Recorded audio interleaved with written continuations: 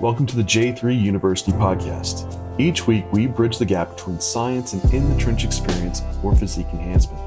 I'm your host, John Jewett. Let class begin.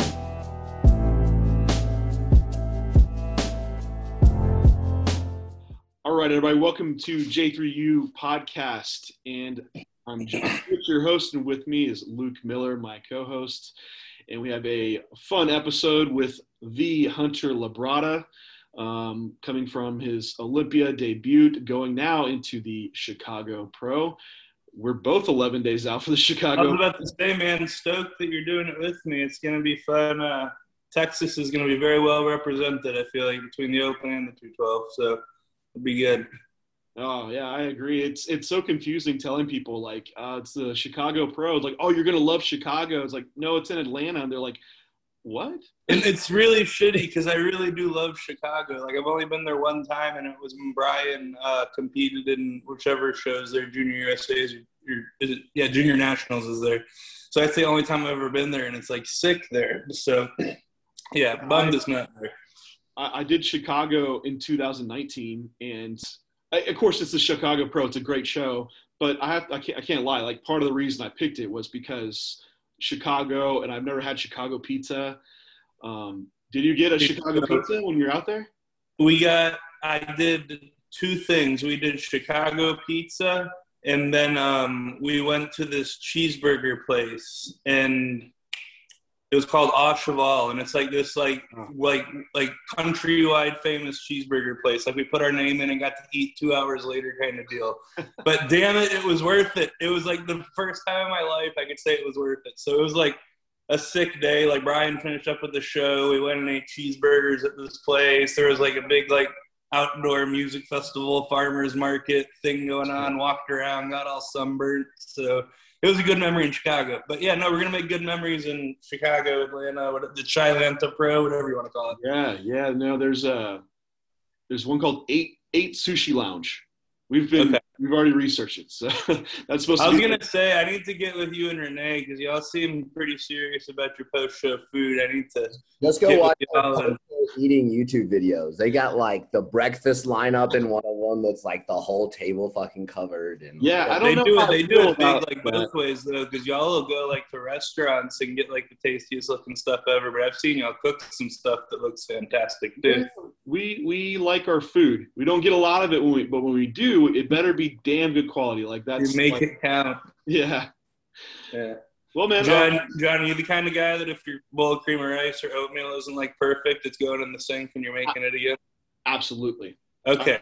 I'm just making sure we're on the same page. The closer I get to the show, the more bowls that go in the sink too.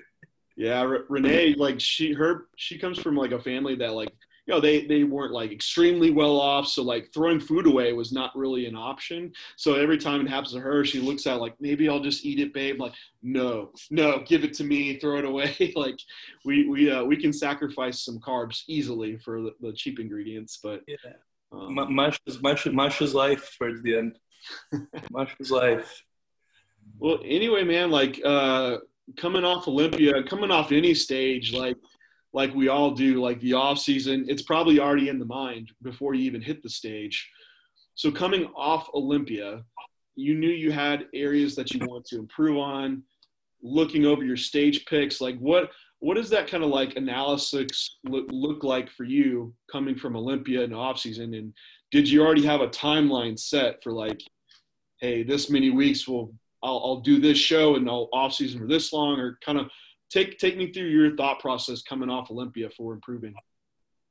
So, thought process coming off of Olympia, I always look at myself through two different lenses, you know, when I finish up a show. And that's one, you know, was enough tissue there? If there wasn't enough tissue, where does the tissue need to go?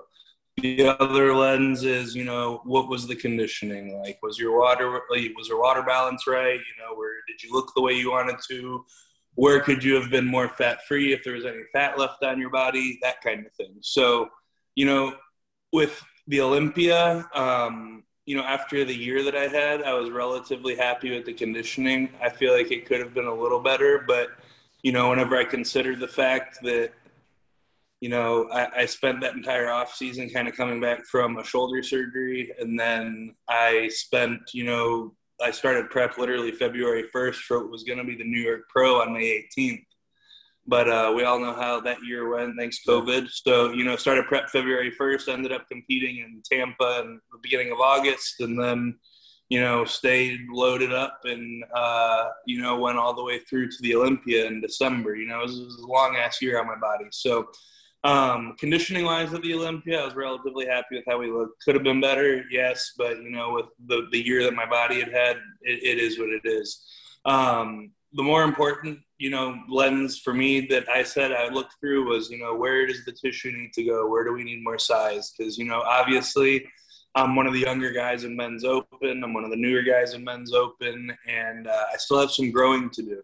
From the waist down, I feel like I can hold my own. I feel like I can always be better, but I feel like I can hold my own from the waist down. From the waist up, it was very apparent, looking at the pictures, the difference between, the top six and then, outside of the top six is that upper body size for me, like looking at the pictures, comparing myself to them, it's like, okay, legs are pretty much there, but, you need, another 7 to 9 pounds up top was the number I had in my head, so 7 to 9 pounds, not going to happen in 1 year.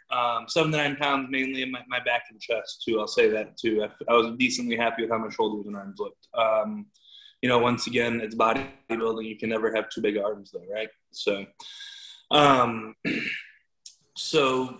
finished up with the Olympia, knew that I had a long year, so gave myself a full month to just kind of, train and eat and, just chill.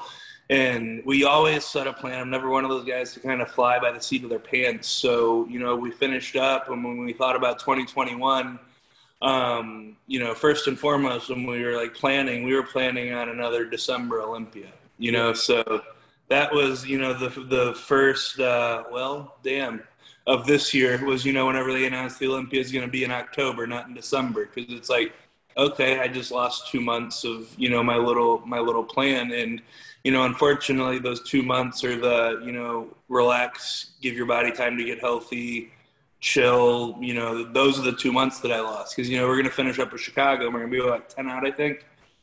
Yeah. Yeah. So it's like, there's no time, you go home, we're going to eat for, a week maybe. And then it's time to rein it back in, I'm going to try and push my body weight up. I'm talking about all this like I'm going to handle business in Chicago like I'm planning on. I'm not talking about that like it's a sure thing either, but that's a whole different subject. But, so set the plan. Plan was Olympia was going to be in December, so we were going to pick a show, mid-year, so we had time to A, grow in the off season, B, have a prep for that show in the mid-year, and then C, have some time to A, let the body rest, and then B, really rebound and try and add some more size before we started pulling back down for the Olympia. Hindsight's always 2020, but the Olympia is in October, obviously, and we're competing, and we're going to be 10 weeks out when we finish up Chicago. So that threw not a wrench in the plan, but it's obviously not optimal, especially, I feel like with my body type, because I don't have a problem getting lean, but my body does get tired, after a while. So it is what it is. Was it always Chicago? Was that always the pick before you knew the Olympics? Chicago was always the pick.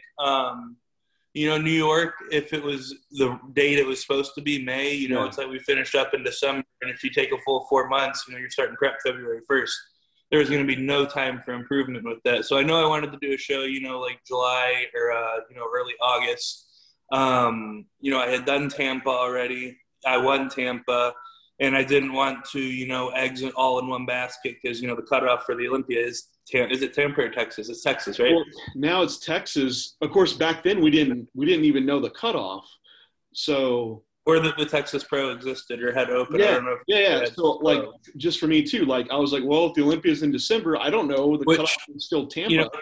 Yeah, if I would have known about the Texas Pro after I walked off stage of the Olympia last year, it being the first year and it being back in Texas and it, being the time frame that it was, I probably honestly would have ended up, doing that show. But, with what was on the table, it was Chicago. That's the timing that worked out best. I feel like it's a big, show outside of like the Arnolds and the Olympias. It's not like a step back or sideways from Tampa, so that's always been my thing, is don't take steps backwards. It's still not like even our ideal time frame, right? Because probably if it was in December, hitting a show like late September as a qualifier or early November probably would have been ideal, but we didn't know then, because Chicago, like when we had Olympia, we're like, all right, we're probably going December. You'd have maybe like a 7-month period. You have 2 months of kind of downish time. It's still a shorter off season though, and then from that Chicago to maybe December, that's a tough kind of, it's a real funky schedule, right? It doesn't really give you a great off season ever. But what I saw is like you made significant improvement regardless, like within this time period. I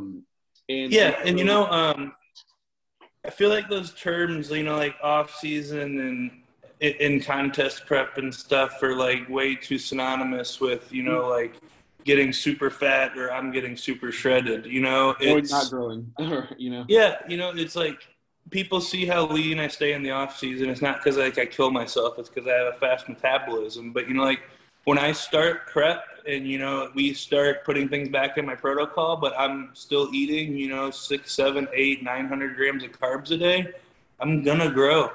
And, at this point, like with this prep, like I had good energy in the gym and was truly pushing my logbook until 4 weeks out. So if I'm doing that, then something's happening. So people get so stuck up on, well, I'm not growing one bit because I'm in a deficit, or I'm in prep, and they're not even really in a deficit because they're early on in prep, and they pull back on stuff and they don't train as hard, and I feel like that's why I was able to make that kind of progress was we were training like it was the off season because my calories were off season high, to be blunt, at the start of prep, and we just kept on rolling with it until probably about a week ago now, where it's just shit started tanking, but it is what it is. I think that's an excellent point to pull out, because our phases they're really pretty much all conjoined within one. Like things change, like variables change for us as we move closer to shows or further away from shows. But to just say like I went into lower calorie and all of a sudden that flips off the switch for building tissue, that's really not the case. At some point, high level, maybe, yeah. But we see it all the time. Like you can still grow even in a deficit. Like you can still accrue tissue. And of course, like we have like the, performance enhancing substances that will definitely alter the balance. And that plays a big factor into it. But yeah, of course, that and obviously your metabolism / genetics, but at the end of the day, it comes down to smart nutritional programming, because you can be in a decent sized deficit where you're getting lean, but have your carbs and your fats arranged in a way around training time where you can keep training performance so high that, because you're trying to cause a response in the gym. You're not, so if you're able to cause that response and push training performance, and you're still eating as much protein as you are, because you're never not eating enough protein, the factors for growth are present, especially in a contest prep phase, like where the androgens are really high. So you brought up something about fatigue management and your prep feeling like the perception's easier. I want to get into that because I think that's really important to also keep improving. But going back earlier, like the initial like training setup, knowing you needed like back and chest, like what did that mean? Because is it a full swap of your training program? Or was it more looking at like, hey, what exercise, why am I not getting these areas to grow? Am I exercise execution off? Like what was the main thing that you found in your programming or just in your execution that had to improve for those body parts to keep coming up? So if you had asked me like at the beginning of 2020 or even like, like halfway through 2019, I definitely would have said it was definitely a mechanics, like form execution thing that needed to be corrected. But, I feel like I did a very good job of, becoming a student of the lower lat contraction game, because that's basically what I was after, was more lower lats. And, got to the point where, I'm never going to say you do anything perfect, but I feel like I'm able to get a very, optimal positioning and contraction and you get everything we look for in the exercise. So, once I got to that point, which, I feel like I got to that point for sure by the start of 2020, I definitely think it fell more on a frequency and a volume thing than it did, like a exercise selection or a form thing. Because, frankly, I train extremely low volume, like 6 to 8 sets for, across the board. So I was training on a modified push-pull leg split. So push-pull, arms, legs off, repeat with the focus for the leg day, alternating between a ham focus and a quad focus. So, I was doing, it was a 5-day training cycle. So every 10 days I was doing, maybe, 12 to 16 sets for my back. It's not a lot of volume. And, if I was, completely even or something and everything was growing at the same rate, that might be okay. But, obviously I had body parts that we wanted to bring up. And, it just worked really well to shift things around, and really, like, we legitimately doubled my back volume by going to, a full 7-day split. And we detailed all this in a YouTube video. I'm sorry, I'm kind of rambling about it. It's a lot to think about and talk. Yeah, no, for sure. About, for sure. But so we went to a 7-day split that has, a true hamstring day and a true quad day. But on the hamstring day, I'm deadlifting and doing, 4 working sets of lats. And then on the other back day, it's a complete, this complete back day. And, it's a little bit higher in volume than I was doing. It's typically like 8 to 10 sets now instead of 6 to 8. So, in the I basically just kind of not doubled my volume, but significantly increased it. That, and then for the push day, we have a true push day where I literally do, 4 presses and dips. And then we have, a push day, and it's basically all of the isolation movements. So, 2 variations of a fly, 2 variations of a lateral, and then triceps with it. So I was able to increase the volume on my chest too, without really increasing the wear and tear on my joints tremendously, which was a big one because I do get, elbows, inflamed and hurt, if I start pressing too much, like most people do. Yeah, there's always this big debate. It's it'll never end, I feel like. We're volume versus intensity, and training to failure, or you don't train to failure. It's black or white. You're low volume or you're high volume. You're not both. And I think that is insightful because you kind of trend between these 2 extremes. And, you have volume allocated to body parts that just need more, and then deprioritize even lower volume to areas that you don't need as much.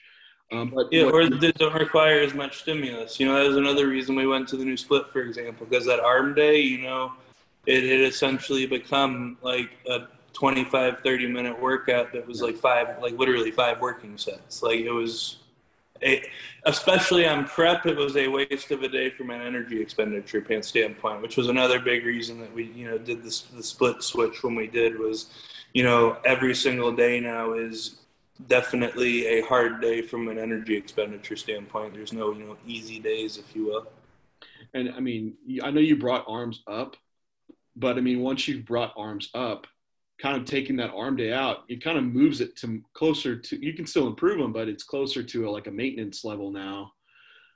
And it's justifiable to be able to have those extra days allocated to back or more chest work. Did you find, because that's a different setup with having more compound push day than having a second push day that's kind of more isolation. Do you find that isolation push day just to be overall less systemically taxing? Because that's the day before you do your back and hams deadlift day, right? That's the day before the hard back day, the long back day. Yeah.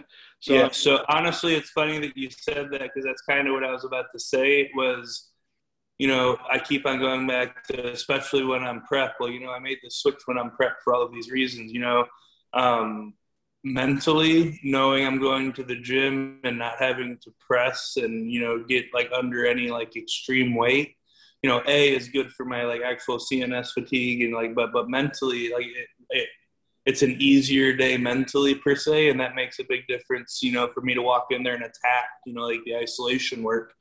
And, it works well for me. Essentially at the end of the day, I'm a big believer, especially on prep, that, you got to Jedi mind trick yourself with things. And from an injury perspective, for point two, like you said, your elbows kind of give you trash. Like having that one day where you press and then kind of leave it alone probably helps with the management of that as you build up fatigue across the prep as well, right?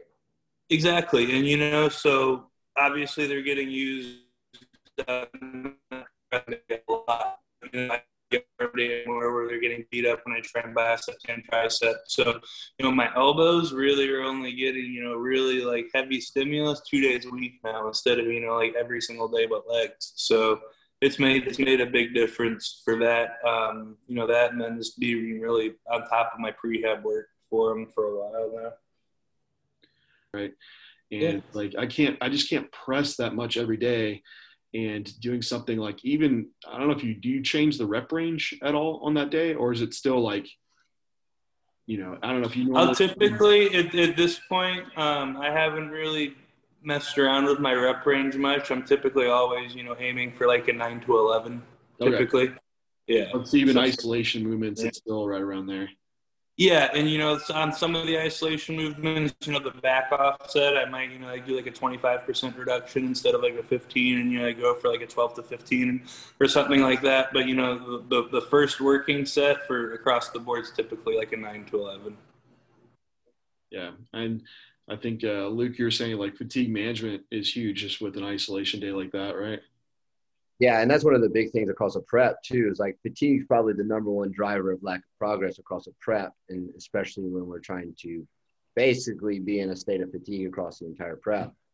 And if it sets up that back day where you need the volume as well, that to me is probably the best sequential thought process there when it comes to like placing that day into a day that's going to be a little bit more fatiguing overall. One of the questions I did have though, as we it's funny that you said that, Luke, because that was the feedback that came out the other end of me actually shooting the split to John, because initially I had the pressing day the day before that big back day, and then the isolation day just off by itself before the quad day, and he was like, why don't you switch this and this, because it's going to set you up better for that stretch, especially since back's a priority. And I was like, that's why I sent it to you, buddy. Thank you. I forgot that was part of my feedback. I was like, all right. That was like honestly like the best feedback that came out of it was that, and you just set yourself up for it. You forgot about it, the prep brain, right? Yeah. One of the things I wanted to ask is the pulling in of the deadlift so close to the show on the floor, because just from like a fatigue management standpoint, especially as that waist size is coming down, we're losing that circumference for brace capacity. It's going to probably drive a little bit more fatigue than other exercise selection. Like where did the thought process behind that come from, especially when we're looking at patterns that bring up back specifically, and devoting as much volume as we can to that? Yeah, so obviously deadlifting from the floor, not that great of an exercise specifically just for, back development, but it wasn't just I want a thicker back. Like I really wanted, from floor to, trap, I wanted thicker everywhere.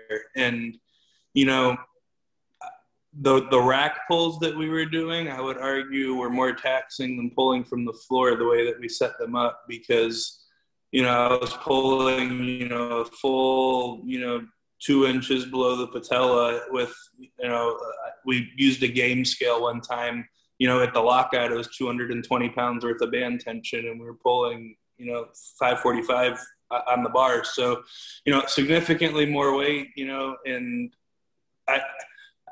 I feel like I handled it well, and my body was used to it. And it was one of those movements that, intrinsically maybe that I was just attached to. At the end of the day, there is some of that in my split too. I will say that, I'm just intrinsically attached to these exercises, somewhat. I've gotten away from, being intrinsically attached to things that have no business being in a split. But, for me to be like, okay, well, I'm going to deadlift on my hamstring day, and, I've never been a deadlifter from the floor kind of guy. So for me, that being such a novel stimulus, it's made a big difference. And, I know, proprioception is not everything, but, the feeling that I get in my hamstrings and the level of fatigue and just smokiness I have from doing the deadlifts into my hamstring work has been a really cool thing for me. So, and, at the end of the day, it's what you can recover from, right? And, I did it for the Tampa prep. I did it for the Olympia prep. And then I've done it this entire prep too. And it's never been, oh my God, my SI joints are killing me, or, my lower back's always blowing up, or, I don't even want to get up to go pee right now. I'm so tired. So it's just, it's worked well for me. It would be the best way to answer it. Was RDL ever on the table for that? I've never really connected well with RDLs from the standpoint of using them for both a hamstring and a lower back movement. Because, the second I get the load to a load that I can't do, 15 or 20 reps with, I feel like it predominantly just my lower back takes over. So it's definitely an exercise that I've spent a lot of time, messing around with. I've been able to get the best feeling for myself personally by using a little bit of toe elevation and either using dumbbells or getting in a Smith machine, so I can really just focus on the hip hinge. At the end of the day, it's just, you get good at whatever you do a lot of, and I haven't done a lot of hip hinging in my training career, if I'm being honest with you. It's been I started rack pulling consistently probably about 1.5 years ago, and I started pulling from the ground consistently for the first time 3 months ago, 4 months ago. Before that, it had never been a consistent thing. So that's interesting, because usually that's a beginning movement for people, and then people kind of phase out of doing it, which you're flipped now. You're phasing into doing hip hinges and pulls, which I almost there's a lot of similarities with us, Hunter, because I need chest and back, and our splits are pretty similar, but I'm also very emotionally attached to deadlifting. I just truly enjoy doing it. Well, see, and you're an incredible deadlifter. You have your powerlifting background, obviously, but you look at your physique from behind, and you can tell you deadlifted as much as you have. That's the look that I want, and that's the look that I'm going for, and that's the reason the exercise got put in. Yeah. You're a great example of why the exercise got put in. You look at your back shots, and that guy fucking deadlifts. Yeah, you have that, because I go back and forth with Luke all the time, because I want that erector thickness, that it's just, you can tell, someone that's done their work with heavy loading of the spine, deadlifting or whatever it may be, it's there. And to not have that, your back just doesn't look complete. So I'm how do we bias that as bodybuilders without creating so much systemic fatigue that it's not productive for our other movements? I will have to say, I think this whole fatigue discussion has gotten a little overblown, and it's taken people just away from just training hard or training too little as well. And well, what I think it comes down to is, I think the people that, have been able, and, for the large part, I consider it to be a good thing, been able to position themselves as educators or leaders in our field, both as athletes and coach/educators, like you and Luke are, you're an athlete as well, and Luke's an athlete as well. You get what I'm saying. But, crap brain, man. Fatigue management. We're going over how it's overblown. Fatigue. Okay, yeah, fatigue management. It's become one of those things where it's people like you and me and Luke and John and, a bunch of the up and coming guys in the IFBB, we all have the work capacity and the head on our shoulders too. If we don't check it, we drive ourselves into the ground. At the end of the day, though, it takes a really long time to build that mentality and that work capacity to the point where you're truly going to exceed your body's ability to recover, especially whenever you have everything in check, So I feel it's one of those things that, 210-pound Joe Blow from the gym has watched a lot of videos of, tippity top of the line bodybuilder XYZ who really does just put his nose to the grindstone every single day for the last decade. And, at times he's got to feather the throttle. I feel a lot of people are oh, well, I'm a little tired and achy today. I might be training too hard. I need to pull back. My fatigue management's off, and that's not what it is, And I also think it's not like we don't have to always find like the best stimulus to fatigue ratios. And it's a great concept. I think it has a ton of application for people to understand fatigue. But at the same time, if we wanted like the best stimulus and fatigue, we'd probably just be doing only isolation exercises, and our workouts would be like fucking 20 exercises long. So you also have to program from like an efficiency standpoint as well too. And an enjoyment standpoint, like I came into this as someone that loved to train, not really like I wanted to get big, of course, but I mean, it's truly was down. Like I just loved getting in the gym, getting stronger and training. So I need movements that I enjoy doing. So if there is the optimal and there's one that's maybe it's a little less optimal, but I'm really excited about doing it.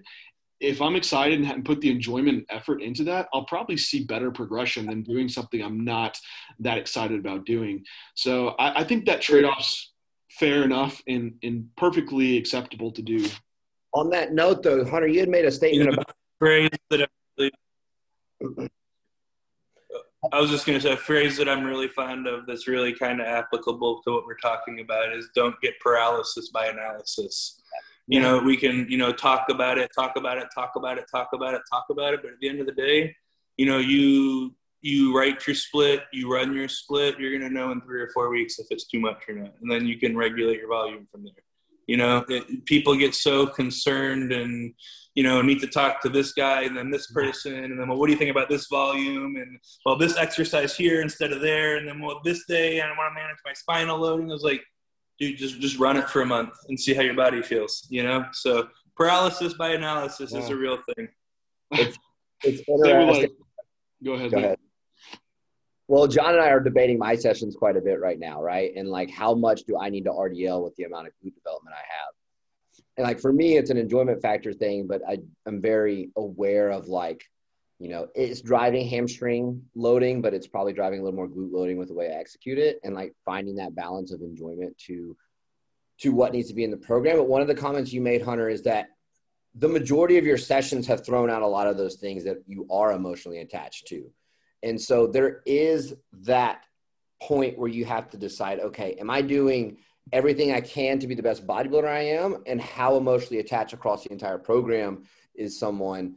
And I think like some of the prime examples, and you can walk us through more, is like including things like that Nautilus pull down, like that Nautilus lat pull down that you have at your facility. Like that's like a piece I'm thinking about buying just for having up here. It's like those kind of movement patterns that people may be missing if they're trying to analyze your stuff a little bit too in depth, where it's like, yeah, okay, he might be doing deadlifting that might not be the best pattern, but look at the rest of his fucking program that's hyper specific to the things that he needs to be doing.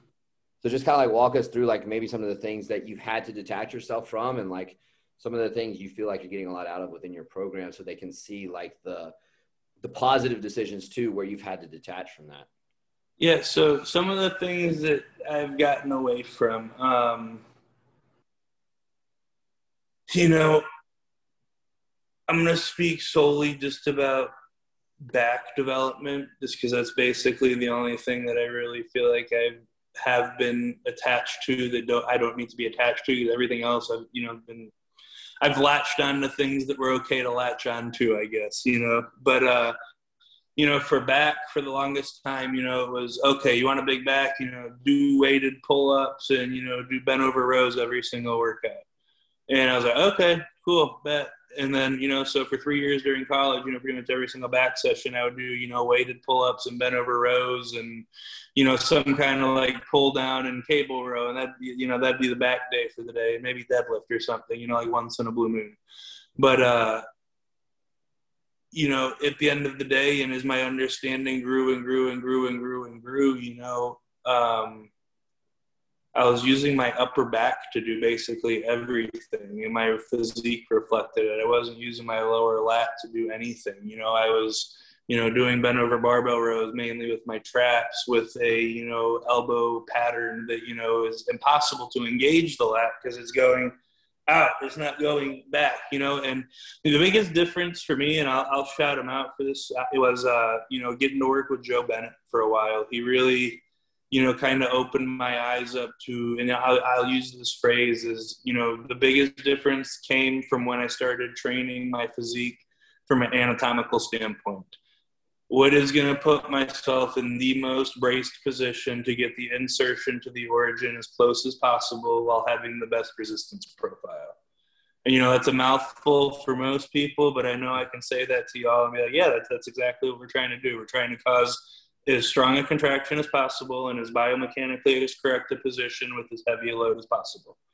And, you know, whenever he told me that and, you know, took me through the workouts and, you know, really, you know, opened my eyes up to, you know, like just getting in the positioning to even having a lower lat contraction in the first place, you know, it really, you know, like I went home and it just turned everything on its head. You know, everything was, you know, okay, you're training quads. Well, how can I get as much knee flexion out of this exercise as possible? Because that's what my quad's responsible for, is my knee flexion. And it just completely changed the way I thought about training. That was like the biggest thing. And that honestly helped me, you know, get rid of any of those emotional attachments that I had to pretty much anything. Because, you know, it's like, well, why the fuck am I doing a pull-up like this if I need lower lats? And the only way to have my lower lat engaged is have that elbow tucked and driven and close to the body. You know, it's like, weighted pull-ups are pointless for what I'm trying to do. You know, like bent over rows, you know, like I can't keep my elbow tucked. I don't have the wrist mobility to do that.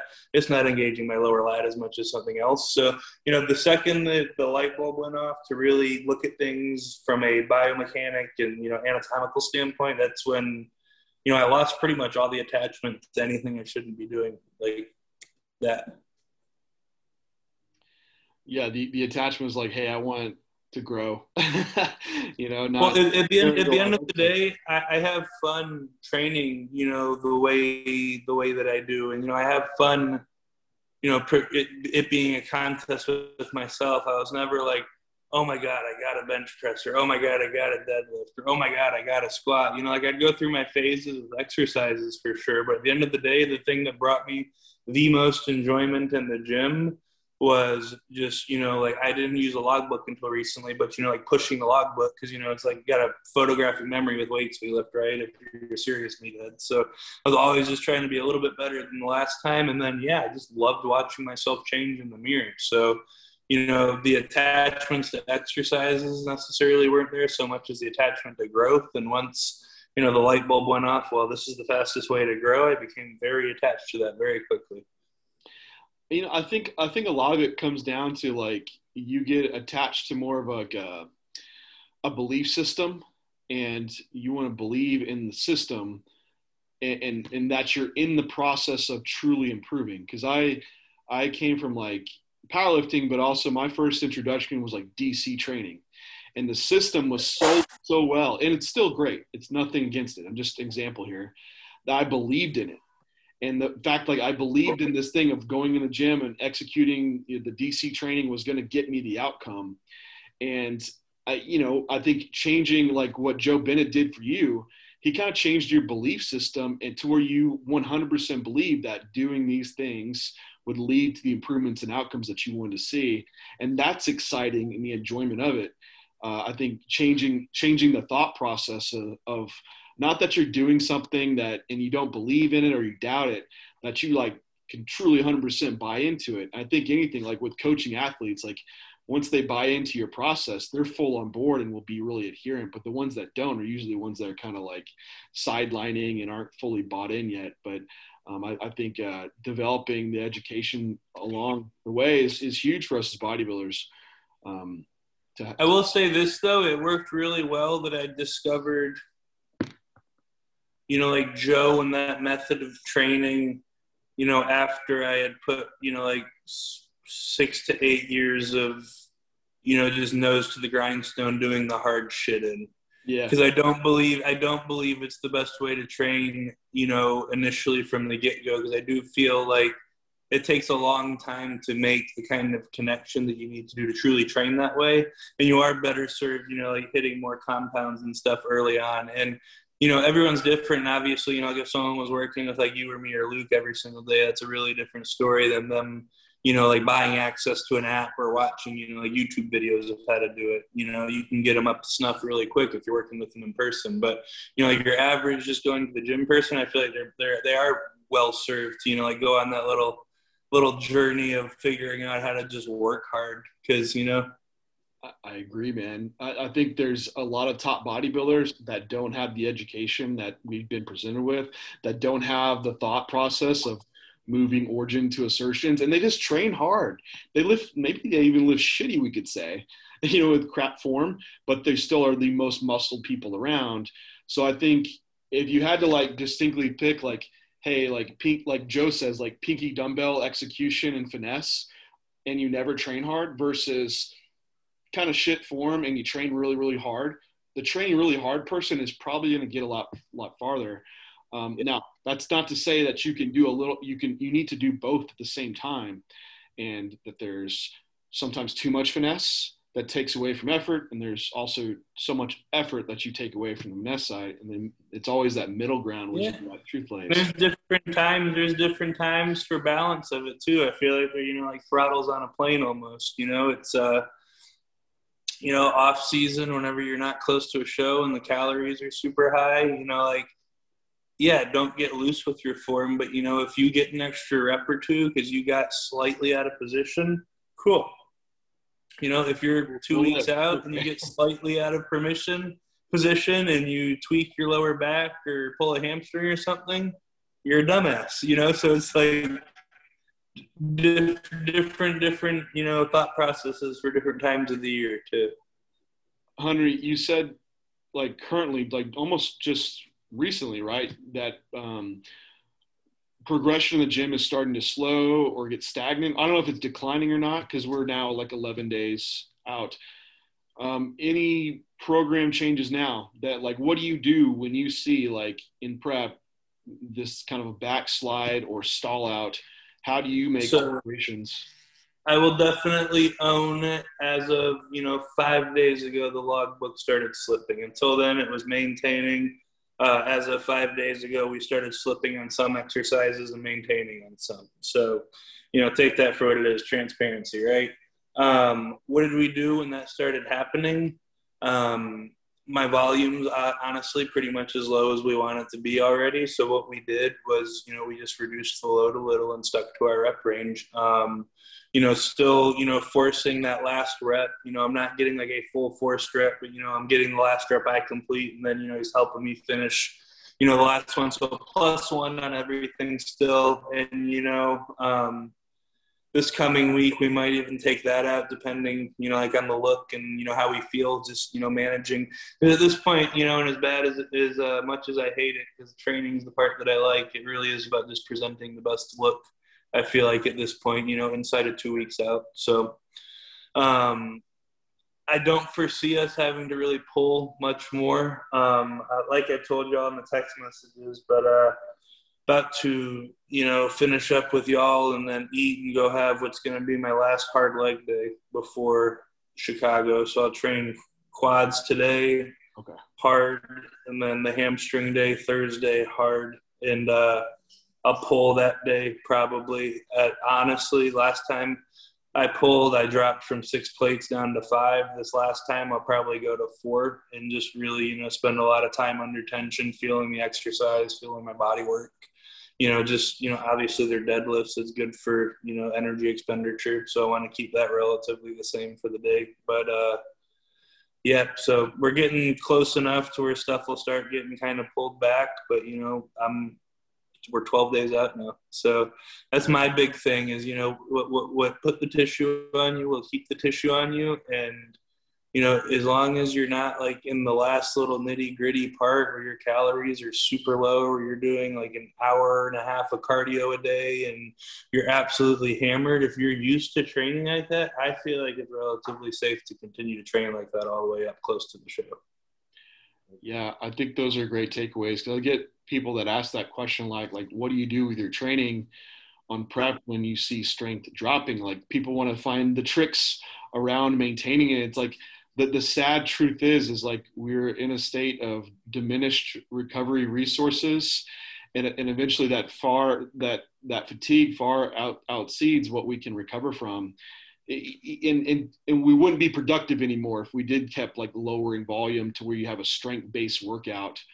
And so I think that is the best advice. Like, you have kind of a baseline rock bottom volume you get to, and if load and the reps are dropping down, it doesn't make sense to just do like, well, I'm doing 4 reps now.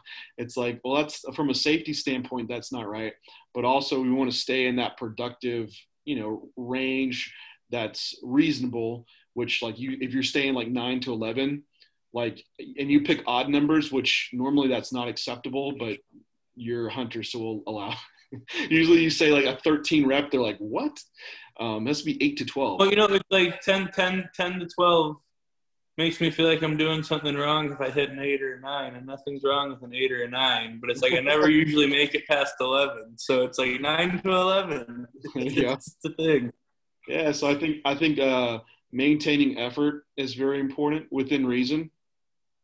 Yeah, I talked about that the other day. I think effort's one of the biggest things that people just don't pay attention to. Prep, as bad as that sounds, because they're towards the end they is getting that check their boxes mode, and you can't just be like going through the motions. And I know this is a lot of like cliche like sayings, but at the end of the day, they're cliche sayings for a reason. They're true. Effort is king. Effort burns calories. There's a big difference, going through the motions of a 6 to 8 set workout versus taking every single one of those 6 to 8 working sets, to the death, like we do. So, there's a big difference, and effort does play a huge role, especially at the end. I agree, especially like when you have, because I think volume drives the most fatigue. So we're now reducing your number of sets. So those last reps are really the ones that I think will hold on to the tissue. And if your perception in prep, if fatigue is really high and it's harder, because it's going to feel harder the last reps as you get more fatigued. If those are like, well, I'm going to back off a few, like how many of those stimulating reps are you now removing from the limited sets you're already doing?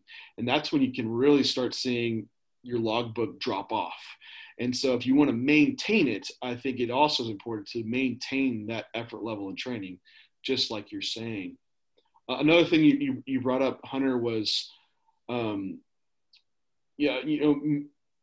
like when you would pull exercises at all. And it kind of got me thinking about like the actual days prior to the show.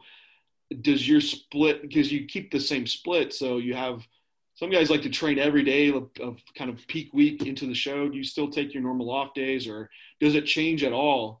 So I'm one of those people that's big on maintaining routine as much as possible. So when we went to that new split, Tuesdays and Fridays are the off days now. Okay.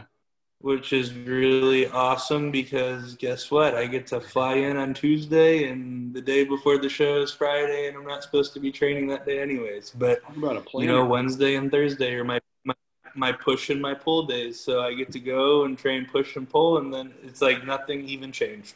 So it's that's my thing, is I like, especially the last, couple weeks, and I know you're probably big on this too, but eating the same things at the same times with the same amount of fluids every single day, maintaining every factor as much as possible, especially, the week of, because no matter how much you plan, no matter how much help you have, something always happens. And the more you have under your control, the least stressed you'll be.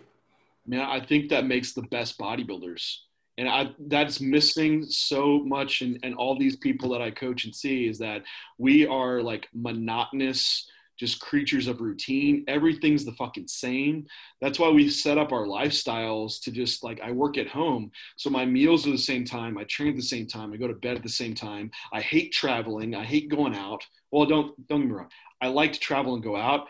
But there's times of the year for it. Prep's not the time of the year for it. It gives me genuine anxiety to be out of my routine, especially as we get close. Yeah, I enjoy bodybuilding and that more than like doing some of the other activities. So, but I have people that are just all over the place, and they're wondering like, why am I not making progress? Like, dude, you can't even string like a couple days together consistently. The best bodybuilders have done that year after year, and that is checking the block. But it's also like there's a quality within that check mark too, right? Mm-hmm. I think that's missed as well. But I like that on peak week, because I'm the same way. is I pick my flight times to where my day doesn't change. I can still wake up at the same time. And the one thing I did different for New York is I actually trained the day before the show, but I did it just like I would do for the show time. So I get up, have a light pump just like I would for the show, and I did my normal diet. And then for the show, I pretty much did the same thing. So it's like, man, your peak week, it was like the same shit every day. It's like, I know it's not very exciting, but I actually like had a more predictable look on stage, right? So I like that, keeping the routine. Well, at the end of the day, if you do it right and you're not one of those people that's like shooting all the bullets and throwing the gun in the last 3 or 4 days,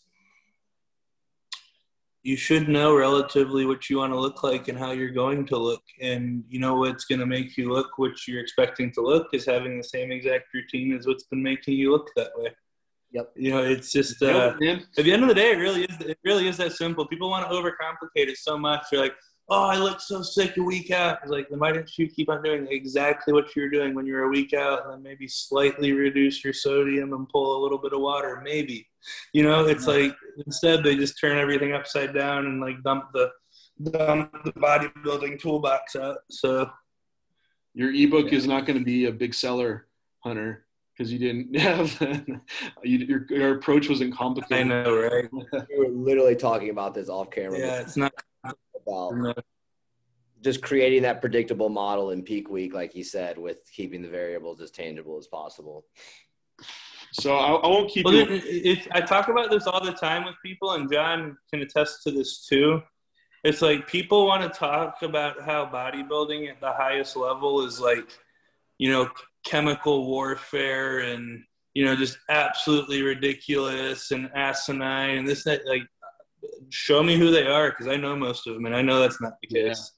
Yeah. I know most of them are just fucking OCD, anal weirdos like I am that do everything right, and they've been doing everything right for 10 or 15 years now. It really is that simple. If people just don't like hearing it takes 10 or 15 years. Yeah, those are truths, man. I'll let you go because I know that you need to get to training and probably eating, and my mental capacity for these things like declines so fast talking to people. So I try to hang in there. Well, my thing with them is it's like I start like losing the mental capacity to have meaningful conversation, but I'm on like the phone with like kindred spirits who understand what I'm like dealing with. So it's like just like talking to talk with you. Yeah. But anyways, yeah, no, for sure. It was just fun. Because I know you have your series on YouTube for your prep. Like for people that want to follow along, like is it mainly your YouTube content that you're pushing out so they can see it? Yeah. So I'm putting out a video a week at least right now, either through Labrada or Gas. Those are the two companies that I'm doing, the actual like prep series for, if you will. And those are the videos you're going to have like the full training sessions, like the in-depth breakdowns of, like the new split. It'll have, me posing rounds, thought process behind prep, like the actual meat and potatoes information is definitely all on YouTube. That being said, I'll always, make announcement posts on Instagram whenever stuff's going up. And then I'll typically, do like smaller educational tidbits on Instagram and stuff. So, both places are good places to follow along for information.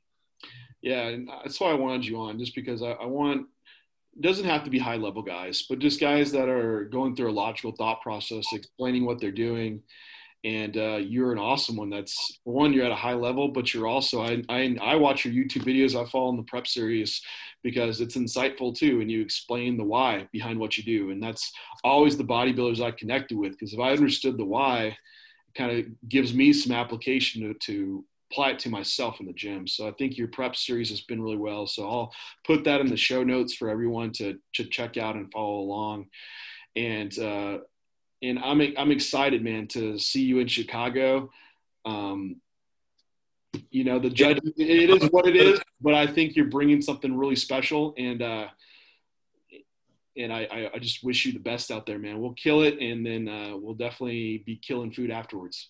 Yeah, for sure, man. Whatever I can do to help you out while we're out there. We'll have a Airbnb, and we'll just be hanging out from Tuesday on. So you're more than welcome to come hang out whenever if you want. And then let's definitely smash some food after.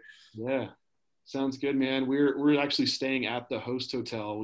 Okay, cool. We debated it a lot, but we like that convenience. But we're gonna have to figure out. Maybe we'll bring a microwave in there or something. I don't know. So yeah, go buy a microwave from Walmart. Usually Tim sets up like a conference room of microwaves. We'll see. Yeah, he usually got like a little bank of them, but I feel like for you, especially how you like your food, like the $30 from Walmart might be worth it. Yeah. Have to smuggle it in a suitcase, but. Well, anyway, man, thank you so much for joining us, and appreciate your time a lot. I know how busy you are. I know what prep time means as well. So again, thank you. Of course, John. I appreciate you having me on. Thanks for having me on, Luke, as well. It was fun talking with you. Yeah. For more information, head to j3university.com for anyone that's interested in actually learning the whys behind just stuff like we talked about today. This is J3U Podcast, and we will speak to you next time.